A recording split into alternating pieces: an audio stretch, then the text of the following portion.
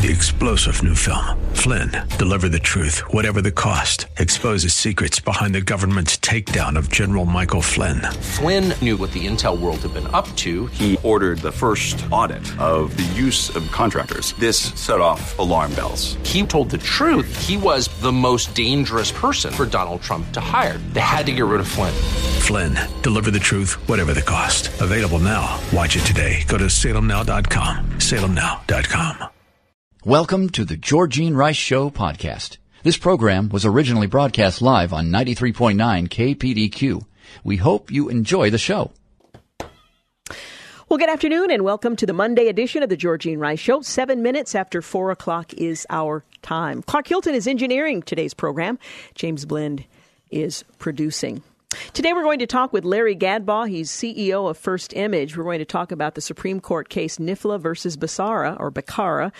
This is the case that not only affects 140 Pregnancy Resource Center centers in California, but pro-life pregnancy centers nationwide, as well as some faith-based ministries, including churches, could be impacted by this decision as well. We'll fill you in on all the important details in the final segment of this hour's program. And at the 5 o'clock hour, we're going to talk with Patty Garibay. She is the National Executive Director and founder of American Heritage Girls. We'll talk with Bill Gibbons. He's the superintendent of Cornerstone Christian Academy. He'll join us later in the 5 o'clock hour to tell us a little bit about some of the unique things that Cornerstone Christian is doing as they are preparing to relocate as well as establish a high school. So that's coming up in the 5 o'clock hour as well. Well, speaking from one of the states hardest hit by the opioid epidemic, the president today laid out a battle plan that calls for harsher sentences and even the death penalty for traffickers. The president called for expanded treatment options for victims in Manchester, New Hampshire in a speech there, but leveled most of his emphasis on the beefed up enforcement. And he heaped plenty of scorn on the people he believes are responsible for as many as 42,000 U.S. deaths per year. These are terrible people, the president said, and we have to get tough with those people. Speaking of traffickers and dealers, this isn't about committees. This isn't about winning this is about winning a very tough problem. The ultimate penalty has to be the death penalty, he said, before musing, maybe our country is not ready for that. Well, Trump wants Congress to pass legislation reducing the amount of drugs needed to trigger mandatory minimum sentences for traffickers who knowingly distribute certain illicit opioids. The death penalty would be pursued where appropriate under current law, Justice Department says. The federal death penalty is available for several limited drug-related offenses, including violations of drug kingpin provisions in federal law. Well, President Trump reiterated an observation he has shared several times before, that a person in the United States can get the death penalty or life in prison for shooting one person, but that a drug dealer whose actions could lead to thousands of overdoses can spend little or no time in jail. The president said the federal government may consider aggressive litigation against pharmaceutical companies deemed complicit in the crisis. He singled out Mexico and China as main sources of illicit opioids.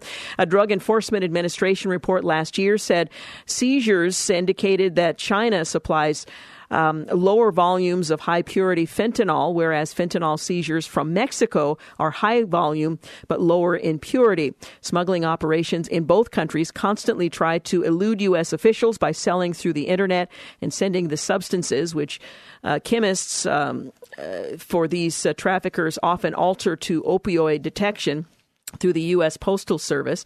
The president also announced a nationwide public awareness campaign, as well as increased research and development through public-private partnerships between federal National Institutes of Health and pharmaceutical companies.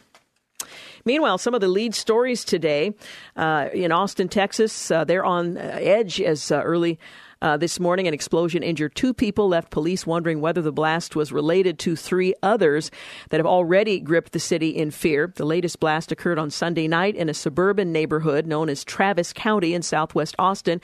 Authorities said the explosion may have been triggered by a tripwire, but cautioned that they were still processing the scene. I think they are closer to confirming that now. Austin Police Chief Brian Manley said earlier today that based on the evidence that had been seen, they believe a bomb did detonate. He said that police police were worried that they were under the belief that the explosion was related to 3 others, but investigators still had yet to process the entire scene. Residents within a half mile of the blast were urged to stay in their homes until at least 10 a.m. local time. Sunday's explosion was the 4th to rock Austin, less than 3 weeks. However, the 3 previous blasts occurred on the east side of the city. On the 2nd, a package bomb exploded at an East Austin home, killing a 39-year-old man. Then 10 days later, on the 12th of March, 2 package bombs in other parts of the city exploded, killing a 17-year-old, wounding his mother, and injuring a 75-year-old woman. Rewards for arrest in that Austin package bombing case tops $100,000. And an attorney for President Trump said the president is not considering or discussing firing special counsel Robert Mueller after Trump fired off a series of tweets criticizing the investigation into Russian action during the 2016 presidential election. In response to media speculation and related questions being posed to the administration, the White House yet again confirmed that the president is not considering or discussing the firing of special counsel Robert Mueller, read a statement from Ty Cobb. His remarks came one day after the president's personal lawyer, John Dowd, called on Deputy Attorney General Rod Rosenstein to bring an end to the Mueller inquiry. On Sunday evening, hours after statement Trump tweeted, the Mueller investigation or the probe should never have been started in that there was no collusion and there was no crime. It was based on fraudulent activities and a fake dossier paid for by crooked Hillary and the DNC and improperly used in FISA court for surveillance of my campaign, and in all caps, witch hunt, ! In other news, former FBI Deputy Director Andrew McCabe is reportedly considering all options save his government to save his pension, as various Democrats extended job offers following his firing on Friday. More on that, whether or not he's actually lost his pension. Attorney General Jeff Sessions fired McCabe just days before he would have been eligible for a lifetime pension after it was determined that he lied to investigators reviewing the Bureau's probe of Hillary Clinton's email server. McCabe blasted his firing as part of an ongoing war on the FBI and an attempt to undermine Russia's special counsel Mueller's investigation. This attack on my credibility is one part of a larger effort, not just to slander me personally, but to taint the FBI, law enforcement, and intelligence professionals more generally, he said in his statement. It is of this administration's ongoing war. Its persistence in this campaign only highlights the importance of the special counsel's work.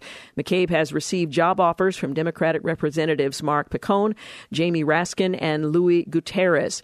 Andrew McCabe's firing from the FBI may have been justified, Senator Schiff has said, rather surprisingly, but didn't confirm that, but said it may have been based on recommendations from within the agency itself. Also, the first lawsuit following last week's deadly bridge collapse in Florida's International University is expected to be filed. I will be filing the first civil lawsuit related to the hashtag FIUB bridge collapse tomorrow morning. Matt Morgan of the Morgan & Morgan law firm tweeted earlier today, "It is imperative we act quickly to secure critical documentation and data. Thoughts and prayers to all the families impacted by this tragedy." Attorneys with the firm are scheduled to hold a press conference earlier today in Orlando regarding the suit. They said it would be filed on behalf of someone who was injured in the collapse, but did not specify which person. Bridge collapse victims have now been identified, including one FIU college student and 5 others. Meanwhile, Hillary Clinton attempted to explain her comments about American voters and the during the 2016 election during a recent trip to India in a lengthy Facebook post that claimed she meant no disrespect to any individual or group. I'm not sure how you could try to square those two things, what she actually said and what she's saying now. But she told attendees at a conference in Mumbai that Americans did not deserve a Trump presidency, said she won the states, that she's optimistic, diverse, her supporters were optimistic, diverse, dynamic, moving forward, and said that Trump campaign was looking backwards. She summed up Trump's message as, you didn't like, if you didn't like black people getting rights, you didn't like women, getting jobs, you don't want, to see Indian Americans succeeding more than you are, end quote. In her Facebook message, Clinton said she understood the uproar over her comments, but she did not back away from them. I understand how some of what I said upset people and can be misinterpreted, including many in her own party. She went on to say, I meant no disrespect to any individual or group, and I want to look to the future as much as anybody. Well, many Democrats are saying they too want to look to the future, and that future does not include Hillary Rodham Clinton. We're going to take a break here in just a moment. You're listening to the Georgene Rice Show. Later this hour, we're going to talk with Larry Gadboss, CEO of First Image. There's a Supreme Court case, perhaps the most significant case related to pregnancy resource centers. But beyond that as well, we'll talk about it later this hour. You're listening to the Georgene Rice Show podcast. It's aired on 93.9 KPDQ. 21 minutes after 4 o'clock, you're listening to the Georgene Rice Show. Portions of our program today are brought to you by Zerorez. Well, President Trump called Andrew McCabe a choir boy as he allotted the former acting FBI director's firing, suggesting multiple federal reports show corruption at the highest levels. Writing, Andrew McCabe fired, a great day for the hardworking men and women of the FBI, a great day for democracy. Sanctimonious James Comey was the boss and made McCabe look like a choir boy. He knew all about the lies, and it goes on from there. Well, McCabe was fired just days before he would have been eligible for a lifetime pension, not pension, but a lifetime pension after it was determined that he had lied to investigators reviewing the Bureau probe of Hillary Clinton's email server. Pursuant to Department Order 1202 and based on the report of the Inspector General, the findings of the FBI Office of Professional Responsibility, and the recommendation of the department's senior career official, I have terminated the employment of Andrew McCabe effective immediately, Sessions said in a statement. He went on to say that after reviewing the report, it was McCabe who made an unauthorized disclosure to the news media and lacked candor, including under oath on multiple occasions. I have terminated the employment of Andrew McCabe effective immediately. Well, the FBI expects every employee to adhere to the highest standards of honesty, integrity, and accountability. As the OPR proposal stated, all FBI employees know that lacking candor under oath results in dismissal and that our integrity is our brand, Sessions went on to say. Well, newly fired official McCabe kept personal memos similar to those compiled by James Comey and interactions with President Donald Trump, who axed Comey as FBI director. The memo disclosure on Saturday confirmed comes after the one-time FBI deputy director was fired. McCabe gave a copy of the memos, which also included what Comey told him about his interactions with Trump, to special counsel Robert Mueller, who's leading the federal investigation into whether Trump's campaign colluded with Russia during the 2016 election. Sessions said Friday night that he acted on McCabe's termination after a Justice Department Inspector General's report and the recommendations of FBI disciplinary officials. McCabe was fired 2 days before officially retiring and became eligible to receive his full retirement. McCabe fired by the White House. So that adds more fodder to the speculation about what happens next. Meanwhile, Judge Napolitano suggests that the firing of McCabe, despite the recommendations from within the agency and the Inspector General, could very well be interpreted as obstruction of justice. And there's some speculation as to whether or not Mueller is, in fact, expanding the investigation into the potential of obstruction of justice, not just with the McCabe firing, but other firings that preceded his. Meanwhile, there's been a lot of talk about Mr. McCabe losing his pension, and that needs to be somewhat clarified. Members of the media remarked that McCabe could qualify for pension benefits if he worked a little over a day in any other federal position. Several congressmen tweeted offers saying that they would be happy to hire McCabe for a day or so just so he could retire with benefits. However, McCabe has not been stripped of his pension at all. In fact, that is impossible to do to a federal employee after 5 years of employment. I know many of you speculated as well. How is it possible that being fired one day before your retirement, you could lose your entire pension? Well, the 21 career FBI official lost hundreds of thousands of dollars in early retirement benefits, including the privilege of retiring at 50 rather than 57 and age 62. That's a luxury virtually unheard of in the private sector. His yearly payments would reach around $60,000 if he qualified for the early retirement program. It will be less now that he no longer is eligible for that program. Attorney General Sessions, as I mentioned, fired him, the second in command at the FBI, after the Inspector General's report. Well, critics of Sessions' decision to fire McCabe just before he was to retire called it cruel and dangerous and said it allowed too much freedom to an erratic president. But again, it adjusts his pension. It does not eliminate it altogether. I think it's an important clarification. Meanwhile, the Trump administration on Thursday last sanctioned 19 Russian individuals, 5 Russian entities for allegedly interfering in the 2016 election. and engaging in cyber attacks. The announcement was made by the Department of the Treasury and includes the 13 Russians who were recently indicted in Special Counsel Robert Mueller's probe. These targeted sanctions are a part of a broader effort to address the ongoing nefarious attacks emanating from Russia, the Treasury Secretary said in a statement. The Treasury Department said the sanctions are meant to counter Russia's destabilizing activities, including its interference in the 2016 election and its disruptive cyber attacks.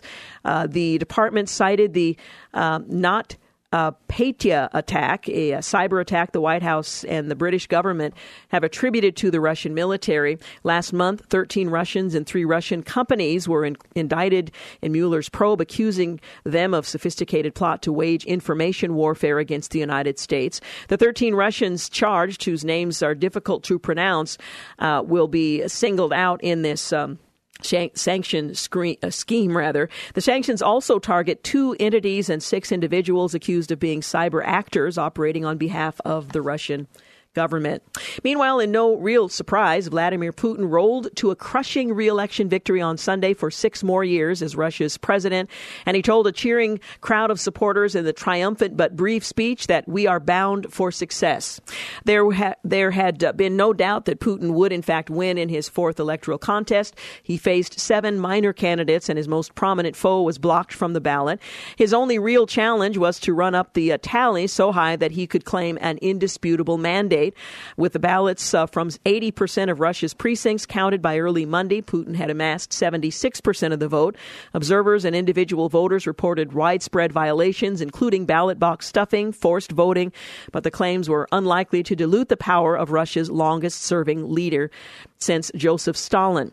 As the embodiment of Russia's resurgent power on the world stage, Putin commands immense loyalty among Russians. Whether that's real or coerced, more than 30,000 crowded into the square adjacent to the Kremlin in temperatures of minus 10 degrees for a victory concert and to await his words. Putin extolled them for their support. I am a member of your team, and he promised them that we are bound for success.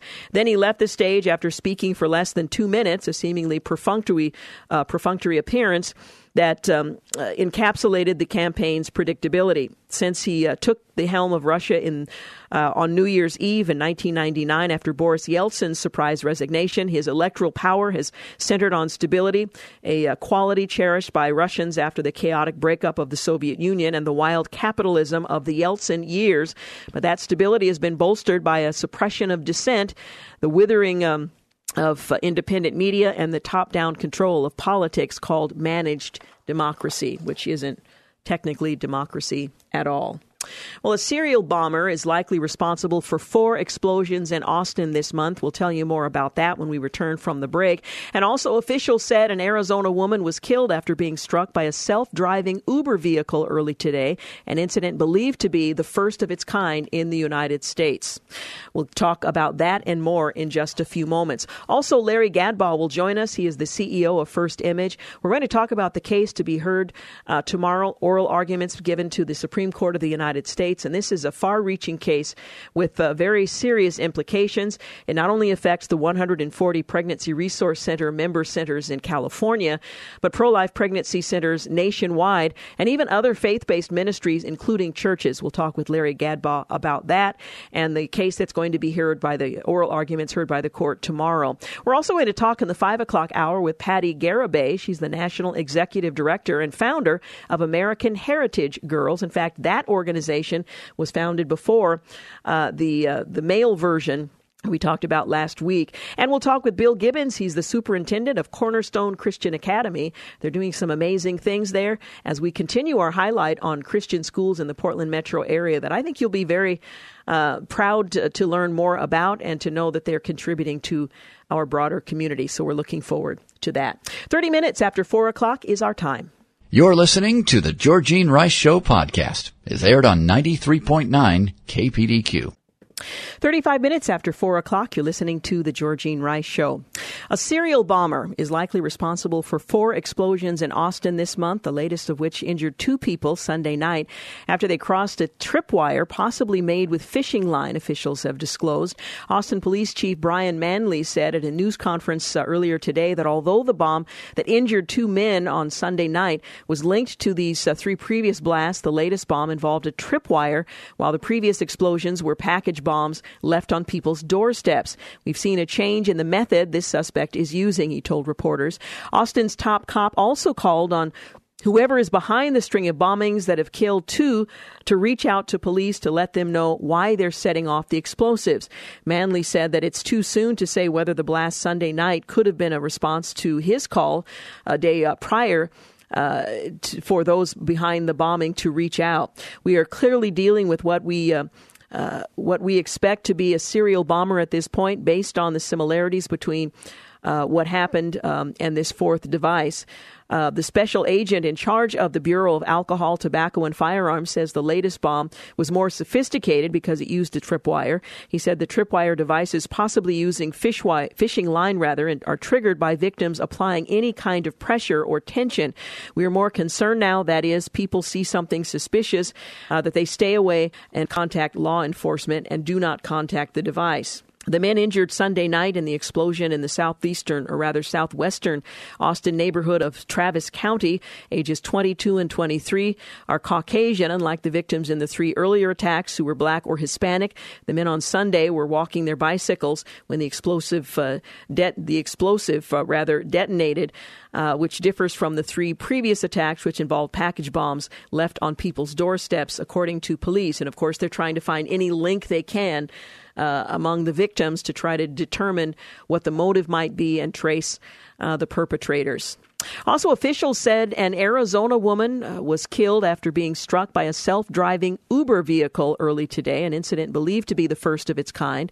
The accident in the Phoenix suburb of Tempe caused the company to suspend all testing of self-driving vehicles in cities across the country.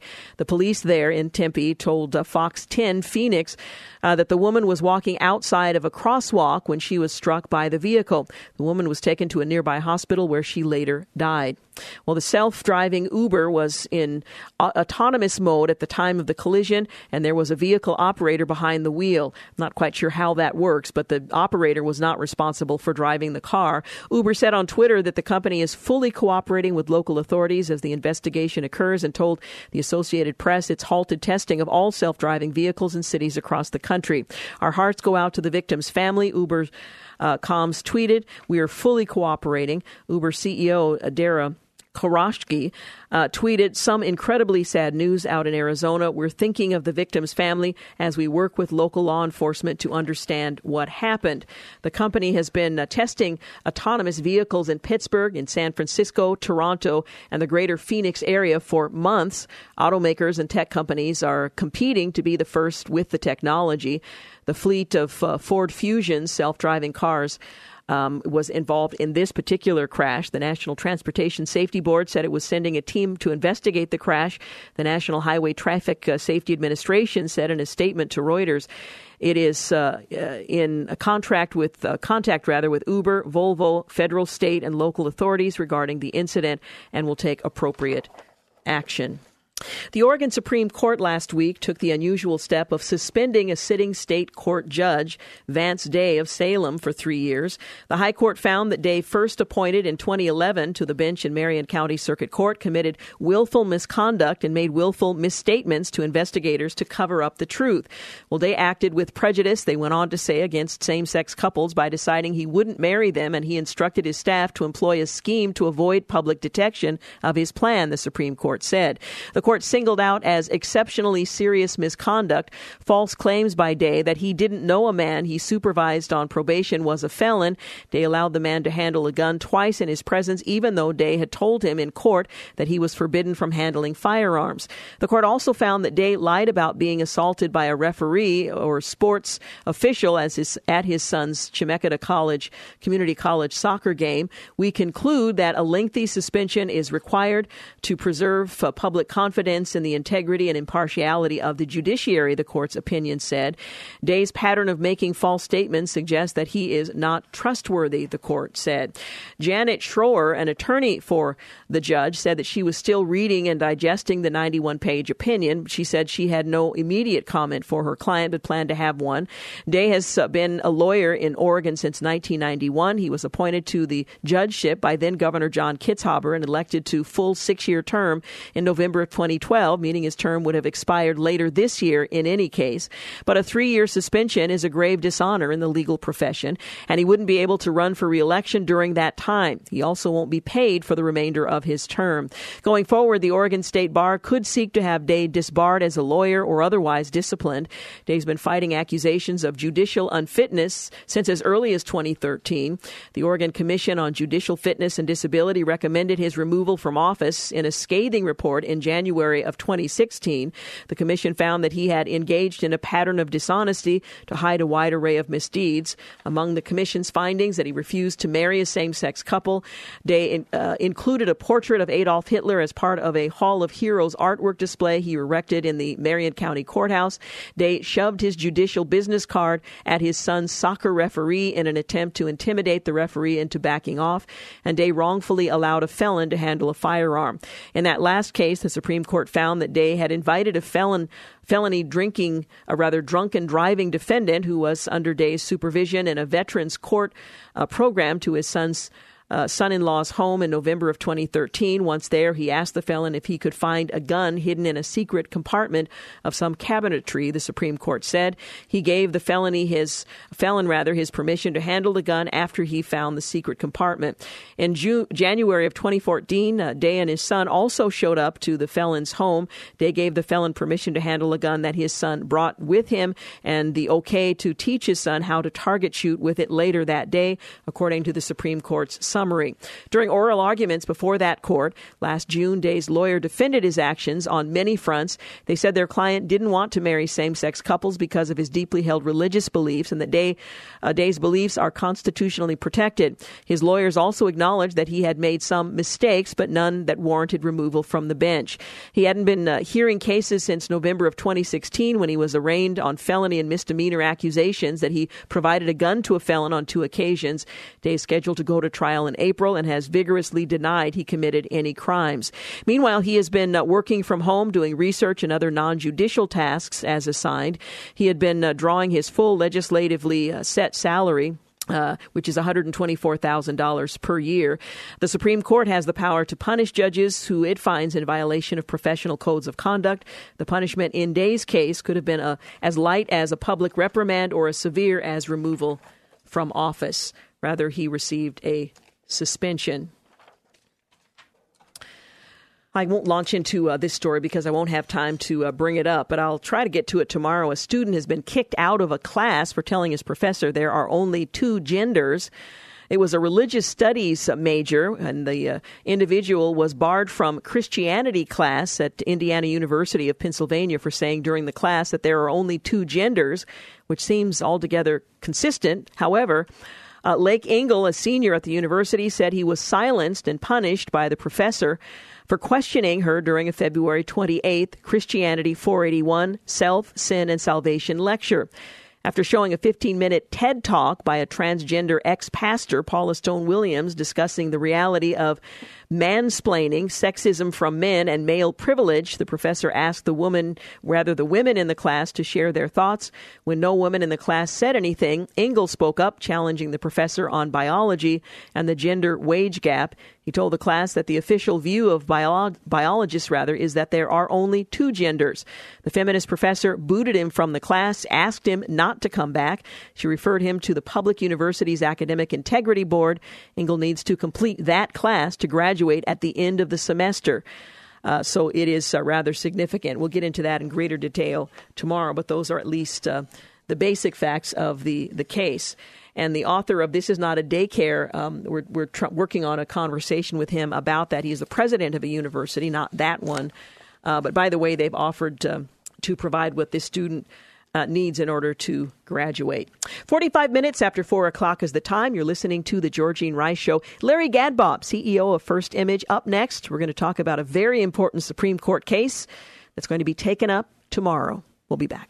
You're listening to The Georgene Rice Show podcast. It's aired on 93.9 KPDQ.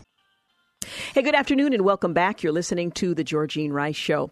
Well, this month brings the First Image and pregnancy resource centers all across the country, really, to a crossroads when the United States Supreme Court makes its decision in NIFLA versus Becerra, or Becerra. We'll clarify that in a moment. The pregnancy resource centers of Portland and the whole nation will either lose their freedom of conscience or will have their freedom reinforced to present alternatives to abortion to thousands of women facing pressures to abort their babies.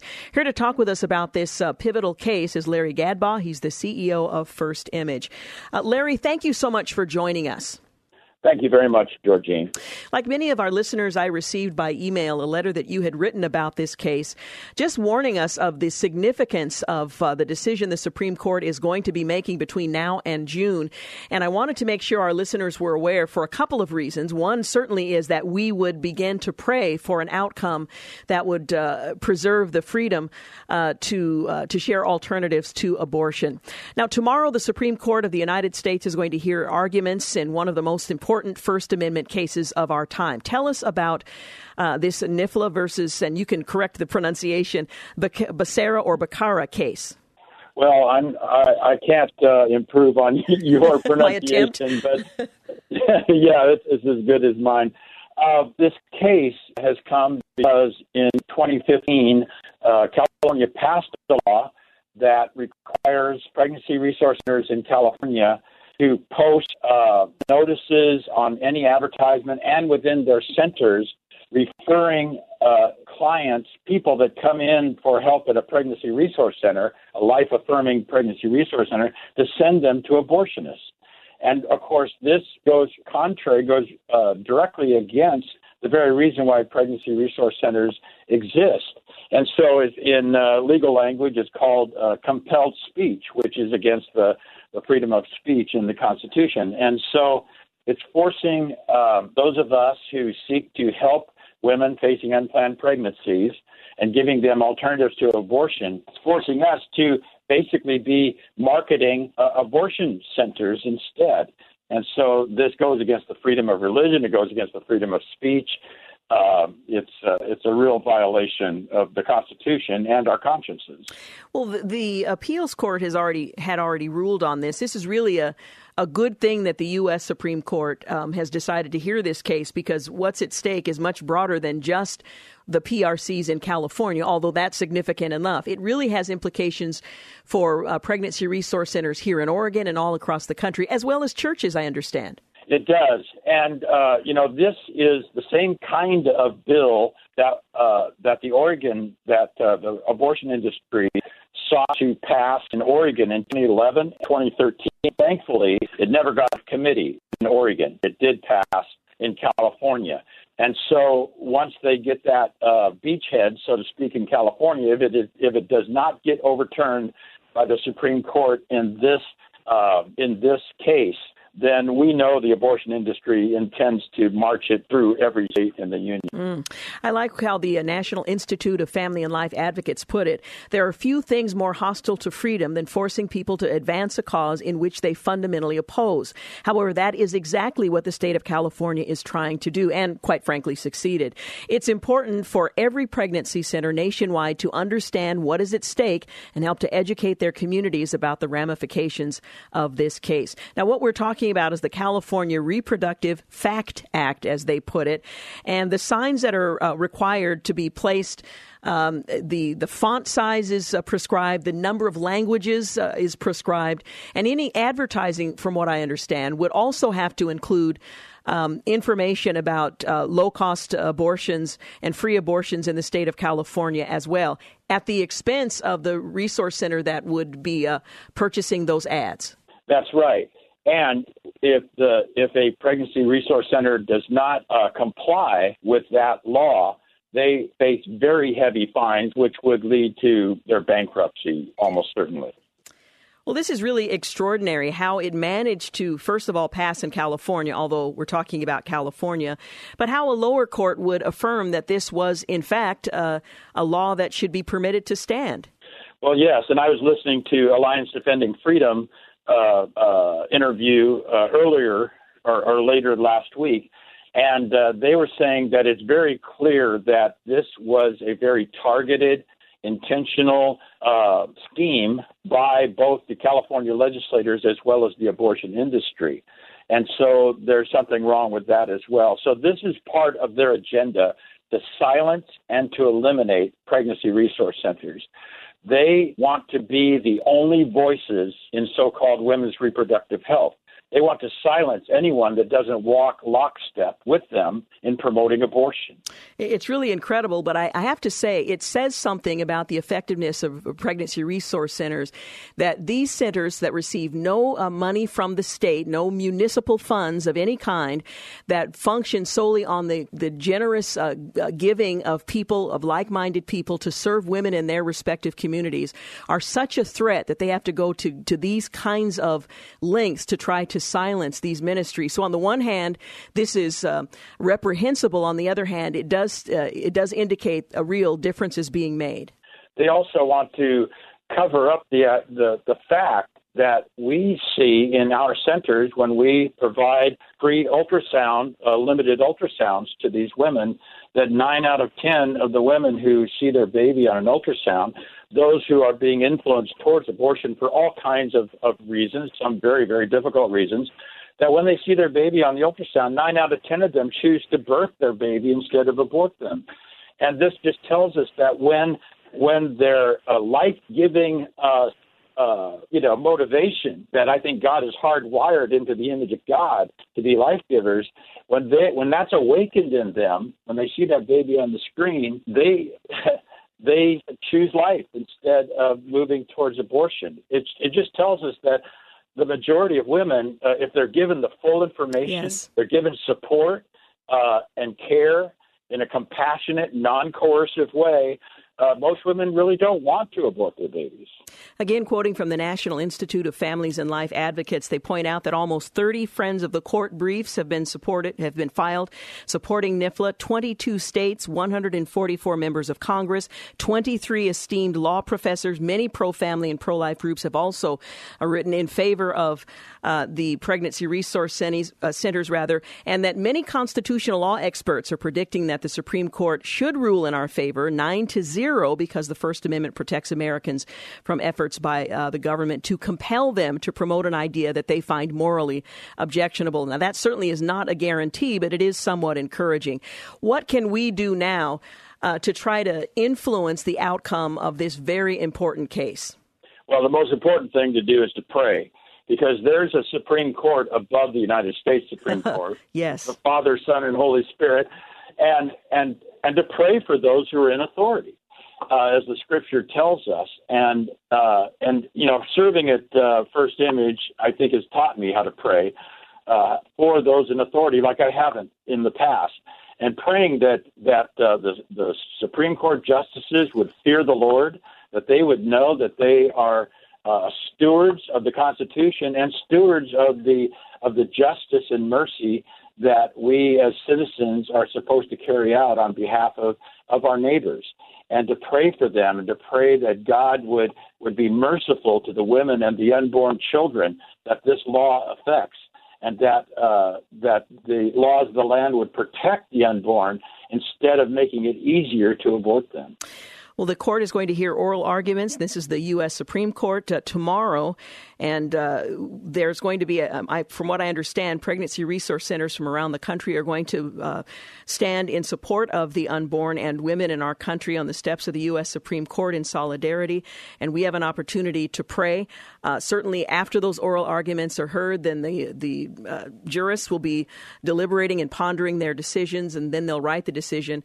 So we do have an opportunity and to appeal to the ultimate Supreme Court, and the decision should be made public sometime between now and June. Larry, thank you so much for informing us, for standing in the gap, and we certainly will commit to pray and see what God will do in changing the course of a mighty river in the heart of a king, in this case, 13 black-robed Supreme Court justices. Thank you, Georgene. Hey, God bless.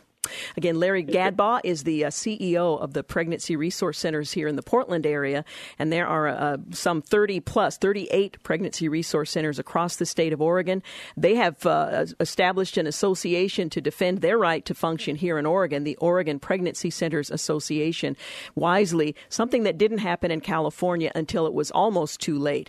Anyway, I hope you will commit to praying. You're listening to The Georgene Rice Show. We'll be back in a few moments. News and traffic up next. You're listening to the Georgene Rice Show podcast. It's aired on 93.9 KPDQ. Well, good afternoon and welcome to the second hour of the Georgene Rice Show, brought to you in part today by Liberty Coin and Currency. Well, my next guest, Patty Garibay, she is the founder and executive director of the National Character Development Organization, American Heritage Girls. She was educated at The Ohio State University with majors in secondary education and French. She shares a love of history and of youth. Over her tenure with American Heritage Girls, she's been featured across hundreds of nationally recognized media outlets, including Access Parenting Teen Summit, Access Online Homeschool Convention, Family Life Radio, Time Magazine, The New York Times, and she was one of the first guests featured on James Dobson's Family Talk. She's been named a Woman of Excellence by the Westchester Liberty Chamber Alliance in 2004 and was named a member of the American Family Association's 40 Faithful in 2017. She was nominated and selected to be a Woman of Influence through Lead Magazine in 2017 as well. While she was a stay-at-home mom raising her children, Patty served in a variety of capacities as a volunteer, including 12 years as a Girl Scout volunteer, receiving numerous recognitions for outstanding performance as a recruiter and troop leader.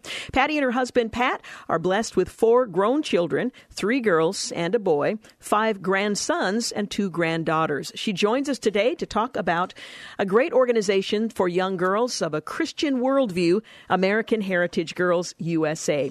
Thank you so much for joining us today. Oh, it's a pleasure to be with you. As I mentioned, you are the mother of 4, 3 girls and a boy. You were committed as a volunteer to Girl Scouts. Tell us a little of your story and how ultimately you stepped away from Girl Scouts and into founding American Heritage Girls. Well, it started way a long time ago when I was a little girl, which was really a long time ago. And my mom was my Girl Scout leader, and I could not wait until that day when I would have girls of my own, and I would be able to do the same thing for them. And that was to lead them in a Girl Scout troop and have all the fun and traditions that was Girl Scouting. And so I did that for a while. I did that for a good 12 years for all 3 of my daughters. I served on multiple troop capabilities as their leaders. I even did a troop at one point, all 3 girls' troops at one time. And I served as a national delegate. And I actually created troops in my area, and I was called a troop organizer. Many of my friends would say that I bled green. I dedicated 30 to 40 hours a week of volunteer time to Girl Scouting, and I loved it. And then there was a fateful day where I had to make a decision, and that's the day when the Girl Scouts created a proposal for their national convention that would change the role of God in the Girl Scout promise. They called this flexibility in spiritual wording. And Georgene, essentially what that did is it allowed for not just people not of the Christian faith, but of no faith at all. Atheists would now be admitted into the Girl Scouts, as would Wiccans or Zoroastrians or whatever you want to call, whatever your faith is, it was now going to be accepted into the Girl Scouts. And I had a moral dilemma with that. And knowing that, that was a big deal because I used Girl Scouting as part of my ministry to help girls understand who they are and whose they are in Christ, that I would really have a problem serving to God, so to speak. And I thought, oh, gosh, I could just keep my troop Christian and everything would be okay. However, my husband nudged me and said, no, that's not okay. You've got to do something about this. And so I attempted to, along with some friends around a kitchen table. We went and we raised awareness about what the Girl Scouts were doing, that they were opening a virtual Pandora's box. Who knows what would be next once you kick God out of a character development program. That lets a lot of other things in. And to our dismay, people didn't really seem to care. And so we went on our way and just created this alternative club for our daughters. But little did we know that God had a much bigger plan for all of us. And here we are 22 years later, and we are serving him right in the center of his will through the American Heritage Girls. Well, it's a great opportunity for parents with a Christian worldview that want that same worldview consistently taught through this kind of an association of girls. Now, tell us about the focus of American Heritage Girls and what you hope to accomplish as these young girls together focus on a variety of things, which we'll talk about. But what ultimately is your goal? Our ultimate goal really is for girls to know who they are and whose they are. That is an identity in Christ. Now, every girl that is an American Heritage Girls is not necessarily a Christian when she joins. We allow girls from all different walks to join because that's part of what we want to do is reach out to the community. However, they have to agree to an oath to God. And our oath runs this way. I promise to love God, cherish my family, honor my country, and serve in my community. All of our leaders and mentors for these girls, though, do agree to a statement of faith that says that they are a Bible-believing Christian and that they will raise up the girls in the way they should go. To put it like in a nutshell, what AHG is trying to achieve is to develop Christ-following servant leaders who are honoring, relational, anchored, and competent. That's a pretty lofty goal, but when you have the Holy Spirit all around it, it's possible. We truly do believe that. Were you surprised when you began what you thought would just be an American Heritage troop that involved 4th and 5th graders, that ultimately this would spread all across the country and that there would be 50-plus paid staff that are organizing this movement from all across the fruited plain? I would have no idea. I tell you, the Lord does call those that are not equipped because he equips the called, and that is certainly my story. You know, you had read my bio. I was a school teacher, and I knew nothing about running a business, much less a ministry. I certainly knew very little about hiring people or doing performance reviews or even maintaining a budget. This was all stuff that was foreign to me. But one thing I did know is that I needed to walk through these doors through obedience to the Lord and that he would supply the resource. Now, it didn't always come in the timing that I wanted it to, but it certainly came in God's perfect timing, and he has done the most amazing work. And I think any of us that are in the center of his will can attest to the same thing. It's not that we're special, it's just that we're willing. You have 6 frontiers of the American Heritage Girls program. Talk a little bit about the emphasis of the groups that meet at different age groups, but what the focus is in helping to develop these girls to become young women. Absolutely. One of the coolest parts about American Heritage Girls is that it is intergenerational. So we've got grandmas and moms and daughters all involved in the same troop. And what's really also nice is when I was blessed to start American Heritage Girls and having been a school teacher, like I said, I knew a little bit about children's development. And I found there was a way to have a troop meeting for all the girls' siblings at the same time through creating a program whose skills was built upon another skill. For instance, the older girls would help the younger girls, and they would be able to show their excellence at the skill by teaching the younger girl that skill. And the younger girl could look up to that older girl that someday I'm going to lead in that fashion. And that has been going on for 22 years. And what a great model that has become. It's all like a Titus II model, truly, biblical in nature, where we've got this neat ebb and flow of the girls through their girlhood having different experiences in American Heritage Girls. Now, because it's all age appropriate, the girls are able to learn a skill at a basic level when they're young and at a much higher level when they're older. A level so proficient that oftentimes the girls are finding their professions by doing some badge work. I know one of our alumna who fell in love with geology through our geology badge. Today, she's a geophysicist and works at the Big Island Volcano National Park. So though you never know what's going to, turn a girl's fancy, and we have got stories upon stories.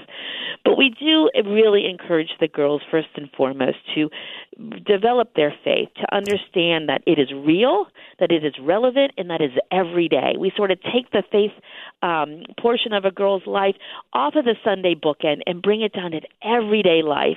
And there's other mentors besides even their families to breathe that encouragement on how important it is to follow the Christian walk.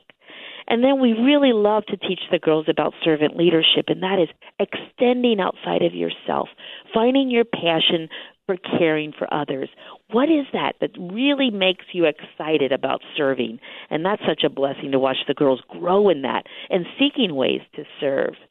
Patriotism is important to us. It seems like it's a lost art these days, particularly amongst the youth.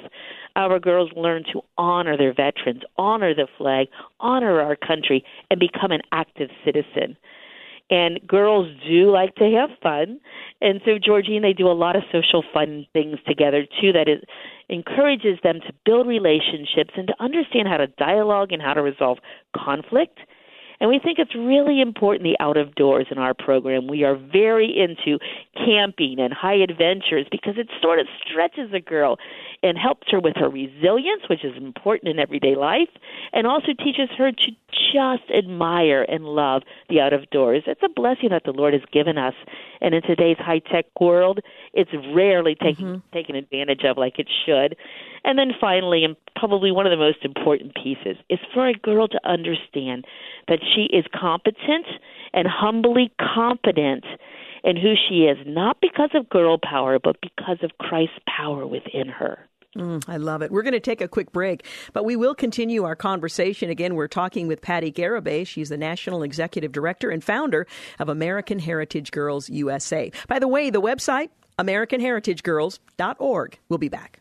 You're listening to the Georgine Rice Show podcast. It's aired on 93.9 KPDQ. We are back. You're listening to The Georgine Rice Show. We're talking with Patti Garibay. She is the National Executive Director and founder of American Heritage Girls USA. It sounds like such a fun and incredible way for girls to learn. We've been talking about the fact that much of what they're taught is age appropriate. Any girl from 5 to 18 can be an American Heritage Girl. Talk a bit about the 5 program levels in the organization. Absolutely. The youngest girls are called Pathfinders, and they are in age 5 and typically kindergarten, although we have a lot of homeschoolers, as you can imagine, in American Heritage Girls, as well as public and private school kiddos. But the Pathfinder is a very rudimentary beginning. That program is based all around the American Heritage Girl Oath and the Creed. And that creed is, as an American Heritage Girl, I promise to be compassionate, helpful, honest, loyal, perseverant, pure, resourceful, respectful, responsible, and reverent. And now as that young girl ages, she becomes what's called a tender heart, and that's for 1st and 3rd graders. And then we go on to explorers, the 4th through 6th graders, pioneers, 7th and 8th graders, and then the patriots, 9th through 12th grade. Now, you can enter American Heritage Girls at any age. You don't have to begin at the beginning. It's really not that kind of a program.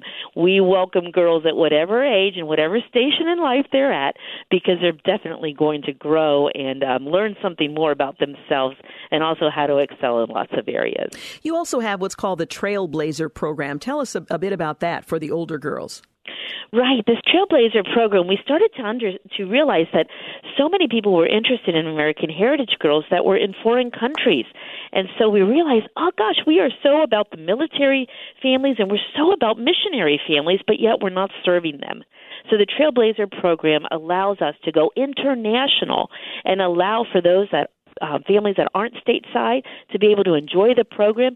And when and if they become stateside again, they can just come right into a troop and enjoy all the activities that they have learned as a mom and daughter, or an aunt and daughter, or even a grandma and granddaughter.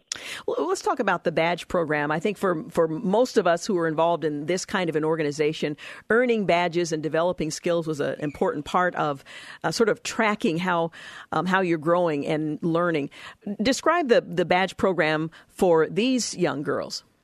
There are so many. We have 320 different badges that are centered around 6 frontiers of skill, we call it, to create a well-balanced program for girls. So it's not just an arts and crafts club or not just an outdoor club, but rather it's all of the different areas of the person, the emotional and the physical and the personal as well as the spiritual.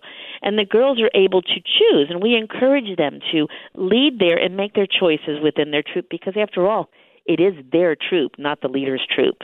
And the girls choose what they would like to do. And also they have something called a level award, which is like a pinnacle award where they try to earn this at a certain point in their journey. And these are pretty high-level awards that require a certain amount of badges, a certain amount of service hours, a certain amount of leadership. And this highest award of all for our pinnacle awards is called the Stars and Stripes Award. Some people may have heard of the Eagle Award from the Boy Scouts of America. Well, this is ours. It's the Stars and Stripes, and it's a little more difficult than the Eagle Award in that the girl also earns her religious recognition of her faith. So it just underscores the importance of faith, service, and fun in American Heritage Girls, which is our tagline, by the way. Now, for parents who are considering having their girls come through the program, American Heritage Girls, talk about your affiliation with a denomination or denominations and how they can know that what their daughters are being taught is consistent with their Christian worldview. Absolutely. Well, first and foremost, the statement of faith, and it's on our website, AmericanHeritageGirls.org. And this statement of faith, all of our charter partners, which are churches or private schools or other nonprofit entities, they agree that this is what they agree with. And so we've got this uniformity of belief. And that helps us to look at what we have in common rather than what we have as differences. And so we do serve various denominations. We are not affiliated with any one denomination. We are considered interdenominational. We are a parachurch ministry that is self-funded, that there is no money coming from one particular denomination. So we don't tilt either way, but the church or the private school that owns the troop, that is their troop, and they're able to influence what's going on in that troop regarding faith formation. So AHG is part of a Christian worldview, biblical worldview. We also share this space with our Catholic friends as well as Protestant friends. And so it's really pretty cool to see the ecumenical come together and the church really coming together as I believe that Christ wanted it to be. Well, let's talk about parents who might be listening and thinking this is precisely where my daughters, my granddaughters would thrive. How can they connect? And if there's no troop in this community, how does that begin? Absolutely. Well, the quickest and easiest way is just to pop into our website, as we mentioned several times in the program. Or if that's not a possibility, we can be reached every day, Monday through Friday, 9 to 5 Eastern Standard Time, at area code 513-771-2025. On our website, though, you can pop in your zip code into the troop locator, which is right at the top right of the website, and see if there's a troop that exists in your area. If you are fortunate enough to find one and to find that there's room in that troop, our volunteers would love to have your family be part of the AHG family, and that's what we truly call it. However, if there's not a troop in your area or you would like to build a legacy, leave a legacy in your community by being part of a troop, it's very simple to start. First of all, find 5 people that your charter partner, the potential charter partner, maybe at your church or your school, that would say these are going to be good leaders for this troop, and they become an administrative core or a board. And then from there, unit leaders spring up, where those are the people that love to work with girls. And the troop just starts to build and grow. The average size of our troops is 40 girls. So a lot, because of these various ages, a lot of kids and families are looking for this opportunity. They just need to learn about it. And I thank you for allowing me to be on. Oh, absolutely. Now, in the past 20 years, your 3 girls have grown up. They have children of their own. What would you say is your greatest accomplishment or your greatest joy looking back over the American Heritage Girls legacy and your part in it? Well, I do love the Galatians 6:9. I use it as part of my my life verses, and that is, let us not become weary in doing good, for at the proper time we will reap a harvest if we do not give up. I think that's been the greatest lesson for my family, even including my son, who has been through this the entire time, and that is the importance of resilience and knowing that God will make it all work out, that you just don't give up on the first hurdle, but rather you strive through it. I think that's such an important value, and it's sort of not one that many people own these days. And so for me, that to see my kids being resilient and to push through and therefore be successful and listen to God's calling, no matter how crazy it might seem at the time, trusting Him that He'll bring you through it or He wouldn't have brought you to it. I think that's what's really the blessing that I see in my life, and I pray for my grandkids as well, that they too will learn that importance of resilience. Well, I thank you so much for being resilient and providing an opportunity for families with daughters to go through a program that reflects their biblical worldview and for them to thrive as young women in a culture that isn't necessarily helpful in that regard. Thank you so much for talking with us today as well. Thank you, Georgene. Have a wonderful evening. You too. Again, Patty Garibay, she is the National Executive Director and founder of American Heritage Girls USA. You can find out more about the organization at AmericanHeritageGirls.org. Up next, we're going to talk with Bill Gibbons. He's the superintendent of Cornerstone Christian Academy. Hey, one of the great schools right here in our community. We'll be back. You're listening to the Georgene Rice Show podcast. It's aired on 93.9 KPDQ. Well, good afternoon and welcome back. You're listening to the Georgene Rice Show. Well, you probably noticed that through much of February and into March, we are focusing a very bright light on some of the finest schools here in the Pacific Northwest. And today we're going to be talking about Cornerstone Christian Academy for Learning and Leadership. Now, you'll find at Cornerstone that they pursue excellence. They provide a safe, secure, nurturing, Christ-centered environment with highly qualified, passionate teachers and professionals who stimulate and inspire the academic, the personal, the spiritual, relational, and physical growth and development of their students. And I should emphasize, and we'll talk in just a moment with the superintendent, that Cornerstone is one of the most technologically advanced Christian schools, not just in our area, it certainly is that, in the nation. Well, here to talk with us more about that is Bill Gibbons. He is the superintendent of Cornerstone Christian Academy for Learning and Leadership. Welcome back. It's good to have you with us. Well, welcome to you, Georgene. How are you today? I'm doing very well. Well, I'm excited to talk about Cornerstone because not only are you training and teaching individual students, but through that education process, you're having an impact on the culture. So first, let me say thank you for the commitment that you and the teaching professionals at Cornerstone that you're having on our community. Well, thank you. Praise God for that, too. Absolutely. Absolutely. Well, let's talk about Cornerstone. You're located in the Vancouver area with an elementary, middle school, and early childhood education center. Tell us a little bit about Cornerstone Christian Academy. Well, our school is early childhood K through 8, and we're planning a high school here within 2 years. The school serves approximately 400 students, and we're centrally located in the community of Vancouver. We are moving. We've been experiencing growth over the past few years, and we're located at Cornerstone Christian. We're located at Crossroads Community Church, but they're growing and we're growing. So we're going to be moving within 3 miles of here on 117th, the main road, the Battleground. So well, congratulations. That's a nice problem to have. Yes, it is. It's a great problem to have. And, you know, God has been good, too, because our goal is to raise approximately $18 million. And within the last few months, we've raised nearly $8 million. So it's been an incredible blessing. Oh, that is incredible.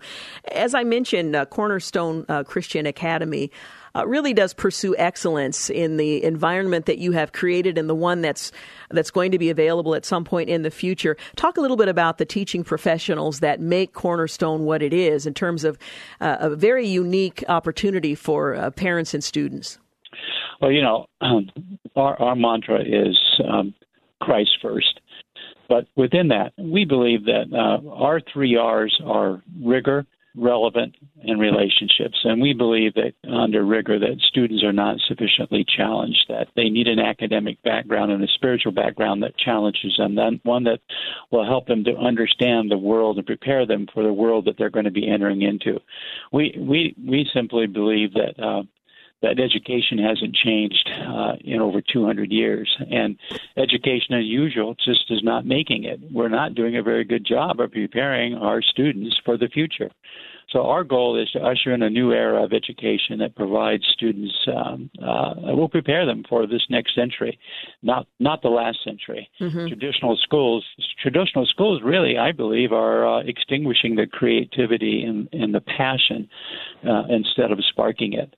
So we're really excited about creating an environment here that focuses on making education more rigorous and making it more relevant. And by that, I'm talking about concepts like, let's just talk about some of those. A lot of schools are more teacher-centered, and we're trying to focus more on learning and having it more learner-centered, cultivating strengths and interests of students.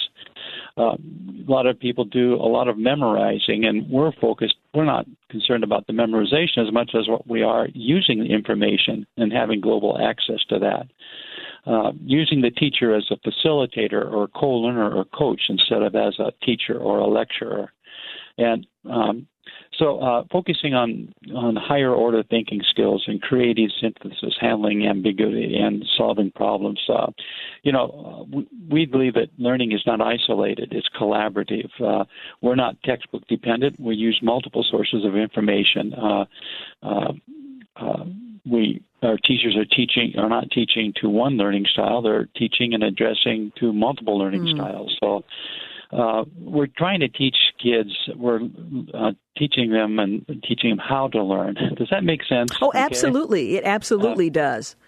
I know that we want kids to think and process data.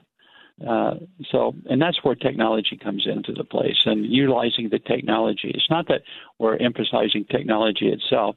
We created our learning priorities and then determined what resources we could use to achieve those priorities. And technology is at the top of the list in terms of accessing that technology and allowing us to access information that is unavailable in textbooks and helping our kids in the hope and preparing them for the future. So,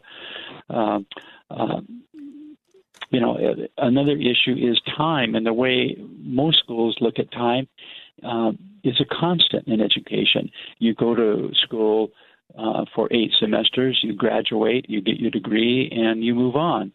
Well, we think that is time is an obsolete concept. We believe that learning needs to be the constant.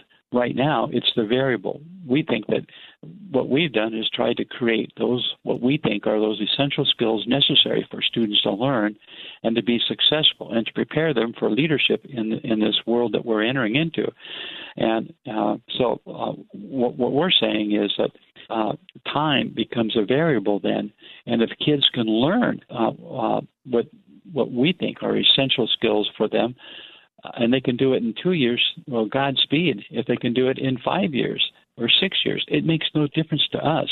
We don't want we want to be able to help the child around their interest, their passion, their giftedness, and preparing them for that. And so time does not dictate that.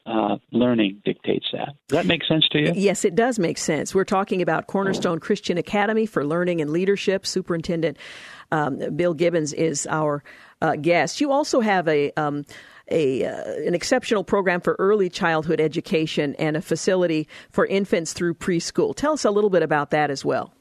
Well, we have about 140 students that are attending our early childhood education program. And yes, there we also it's not a daycare. The students use play and movement as an opportunity for preparing them for learning. Technology is a part of the program when they're getting to become 5 years of age before they enter into kindergarten. But the emphasis there is on learning social skills, learning to play, working together, and on having fun and taking advantage of their curiosity for learning. Mm-hmm.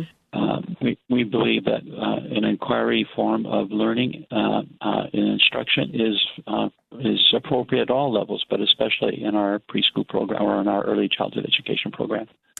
Well, I tell you, just hearing you talk about Cornerstone Christian Academy for Learning and Leadership gets me excited about education and wish you were around when I was going to school. But the good news is you are around for families in the Vancouver area who are looking for an exceptional way to educate their children, where they are invited to be partners, where the educators are committed to not only the education of their sons and daughters, but to teacher training and development. They are essential, and in fact, they invest over 50 hours annually to train the teaching staff in the latest research and so on. For more information and for parents who are interested in perhaps enrolling their children at Cornerstone, what's the best way for them to do that? Well, I think that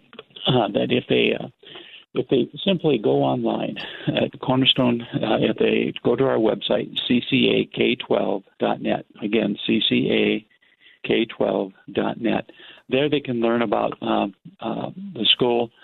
They can all the information regarding enrollment is there, and certainly they can call our school and ask to speak with me, or any of the people that are a part of our staff would be willing to work with the parents, take them on tour.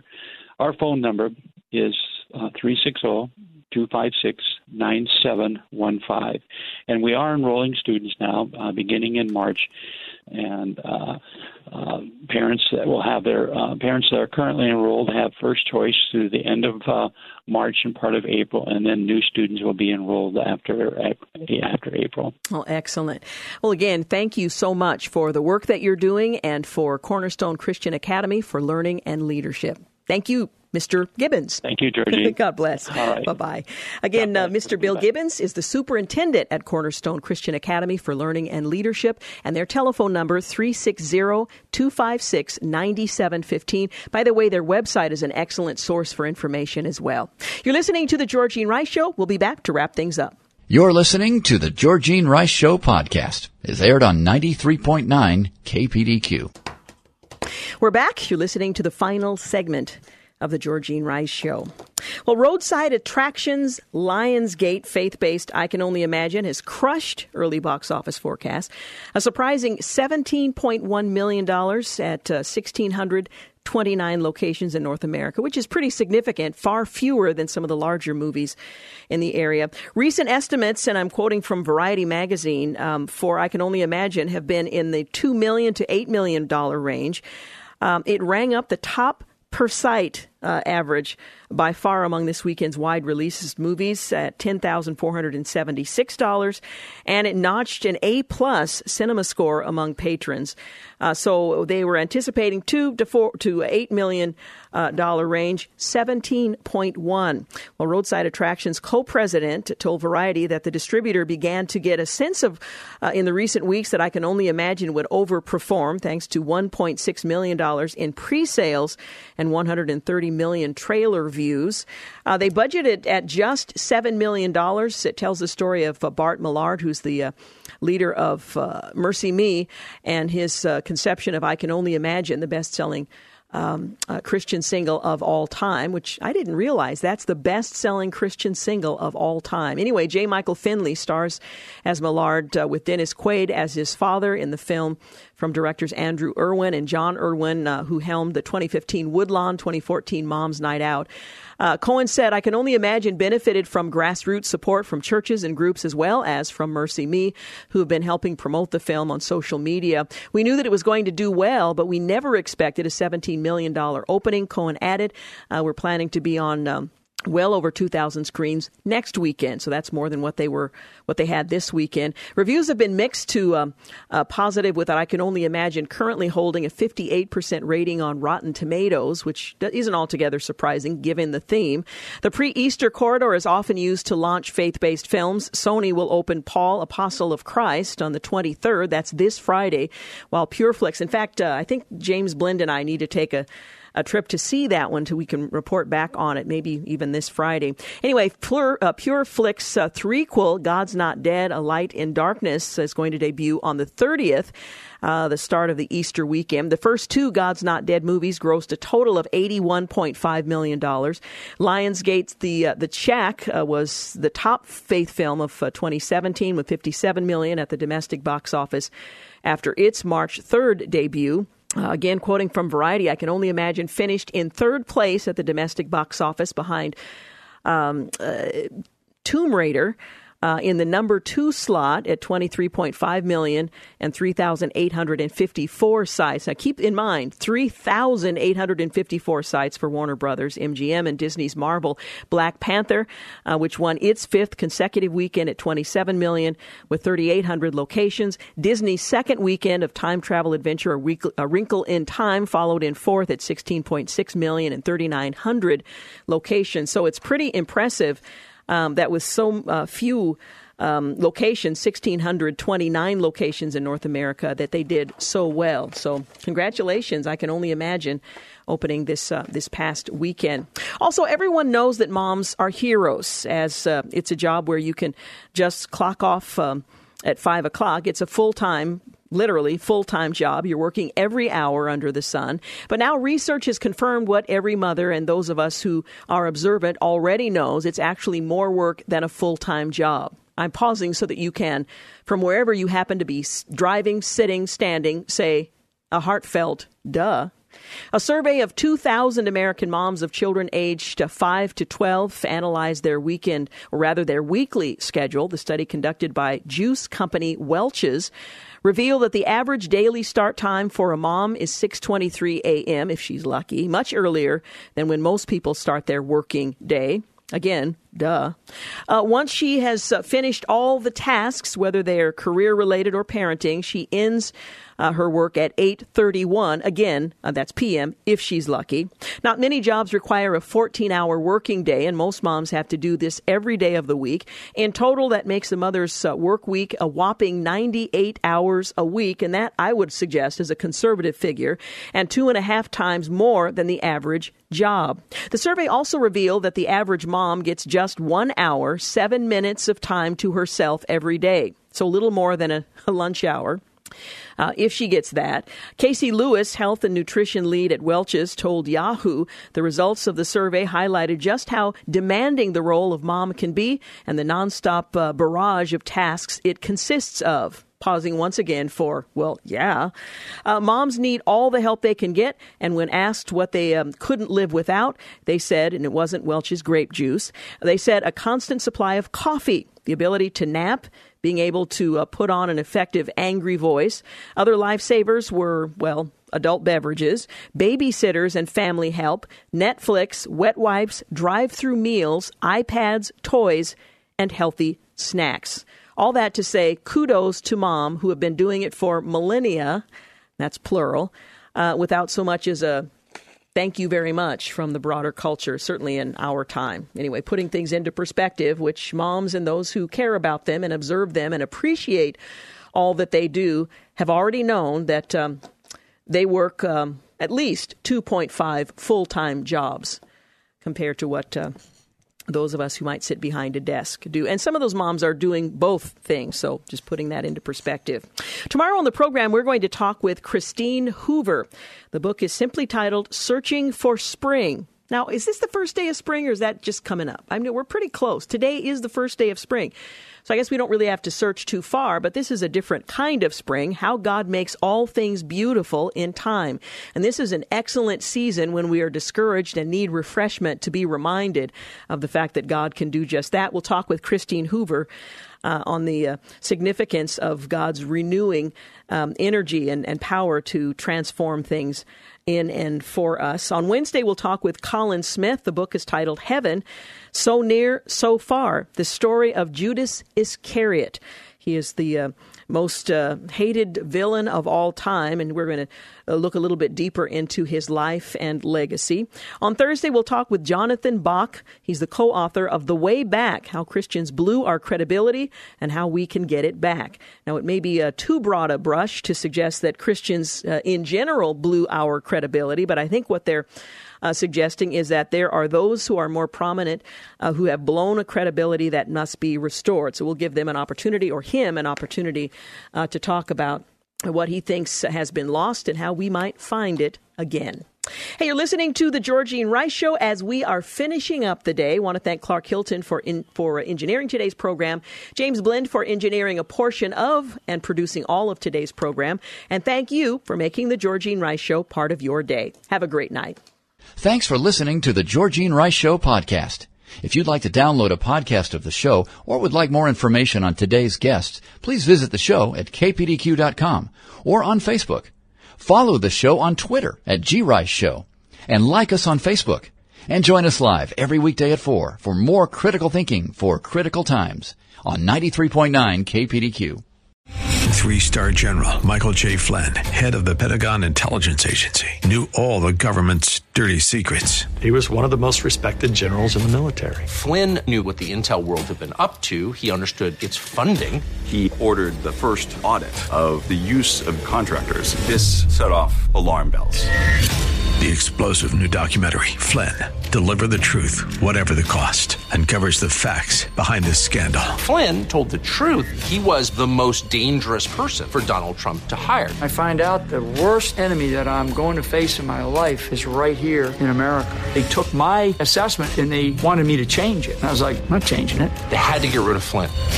With in-depth interviews, archival footage, and never-before-seen personal records of the man behind the headlines. I just felt like I was drowning. Flynn, Deliver the Truth, Whatever the Cost. Available now. Watch it today. Go to salemnow.com. salemnow.com.